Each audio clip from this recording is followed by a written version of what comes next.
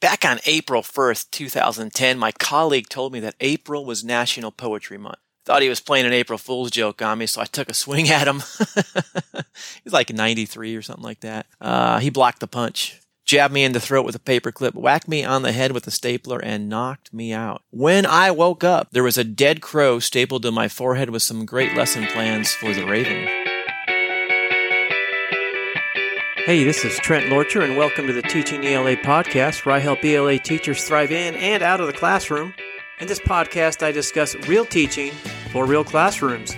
Whether it's a specific piece of literature, teaching strategy, or life strategy, I talk about things ELA teachers need. I promise that with each podcast episode, you'll have something you can use today. All right, hey, imagine having a dozen or more poetry units with handouts, lesson plans. Well, you don't need to imagine. Some say the narrator in the Raven was imagining things, but I'm not, and you're not imagining this. You can actually have complete poetry units, teacher ready, student ready, print, make copies, get a raise from the superintendent who happened to show up on the day you're teaching some of these awesome lessons. And that's, you can click down in the show notes, or you can just go to ELA Common Core LessonPlans.com, the greatest lesson plans website in the multiverse, not just the universe, not just the world, not just North America, not just the Western Hemisphere, the multiverse. So on like Earth Planet 26, I've talked to the Flash. He was in Multiverse Planet Earth number 237. He was checking out lesson plans, and he said there's nothing there that even compares to ELA Common Core LessonPlans.com. He did say there's a good math and science website. In honor of National Poetry Month, we got a great symbolism lesson plan for the Raven 2-minute lesson plan. Class is about to start and you need something right now, so here's the one thing you can put on the board right now so when the students come in, you'll be ready to roll. So we're going to start with those pesky objectives that your administrator thinks are so precious. Here it is. I can cite textual evidence to support analysis. That's what your students should read. Or you could put, find specific examples of symbolism in the Raven, explain the symbol, and analyze its effect on the overall theme or meaning of the story. You probably want to put that up there too, actually. I'm making fun of it, but I wrote that. Here are the procedures. Hey, quick symbolism discussion. Of course, before the students come in, we're talking charts. You know I like charts. They're easy to draw. They're easy to do. It's easy to promote critical thinking with a chart. I put in the show notes, the Raven symbolism chart. If you look at it before you hand it out, you'll know exactly what to do. It's self-explanatory. But if you don't have time to look at it or make copies, just put a line on the board, write some symbols in the left column, actually you could just make a 2-column. As you come across a possible symbol, write it down, and then in the right column, have students analyze the symbol. And then sit back and just watch students learn. Okay, you might have to be a little more active than sitting back. If your class is coming in, just get to work. But if you have a few more minutes, we're going to talk about some of the symbols in the Raven, so you'll be a little more prepared. Lenore. Now, the narrator gives no description of Lenore. We do not know what she looks like or what exactly the relationship between Lenore and the narrator is. All we know is that the narrator really misses her. The lack of details regarding Lenore makes her a likely symbol. She may represent idealized love, beauty, truth, or hope in a better world. She is rare and radiant, we are told several times, an angelic description, perhaps symbolic of heaven.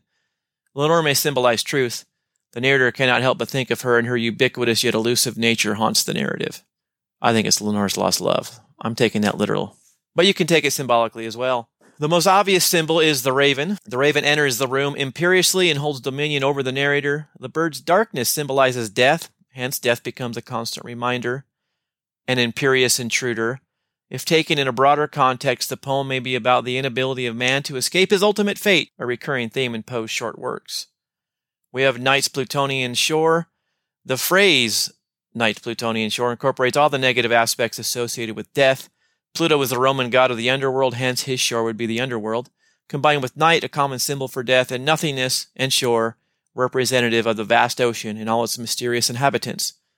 Plutonian takes on an enhanced meaning. We have Nepenthe. The narrator desperately searches for something that will remove his pain and suffering. This is symbolized by Nepenthe, an ancient drug used to help one relieve sorrows. The bust of Pallas. Pallas Athena, as you probably know, is the Greek goddess of wisdom and more. It is upon this wisdom that the Raven settles, adding credence, at least according to the narrator, to its utterances. The bust of Pallas and the Raven's subsequent perch on it may be ironic, for it is the narrator that gives the bird such wisdom. A casual observer would assume the bird sits there because it seems like a logical resting place. If you're ever in Europe, note how the pigeons perch themselves on statues in the center of town, for example. Oh, I don't think the pigeon knows that it's Giovanni Garibaldi or Giuseppe Verdi. That's Giuseppe Verdi, not Verde, that they're sitting on. Only a moron would assume a bird takes on the character of a statue on which he perches. I don't think, for example, that a bird resting on Napoleon's shoulder suddenly becomes a ruthless general. I don't know. Are there other statues of Napoleon? I've been to France, but I don't know if there.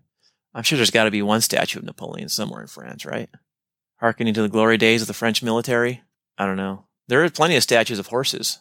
I do remember that. A lot of horses, a lot of horse statues. Maybe Napoleon was on one of these statues. Anyhow, we're getting off track. Midnight, traditionally referred to as the witching hour and the darkest part of night. Midnight is more than a number on the clock. It is no accident that Poe chooses this as the time for the bird's arrival.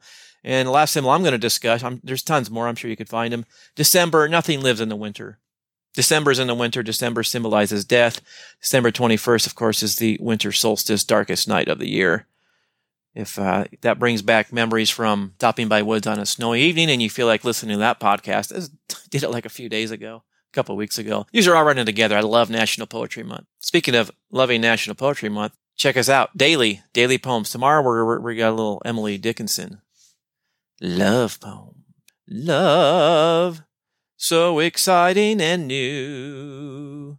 Come aboard, we're expecting you. With love poems, Emily Dickinson's love poems.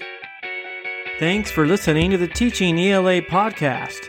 For more teacher-ready, student-ready lesson plans, head on over to ELA Common Core Lesson Plans.com. That's ELA Common Core Lesson Plans.com, where we have hundreds of lesson plans and handouts that are ready to use right now. And as always, if this podcast has helped you thrive in the classroom, we'd appreciate a like and a review.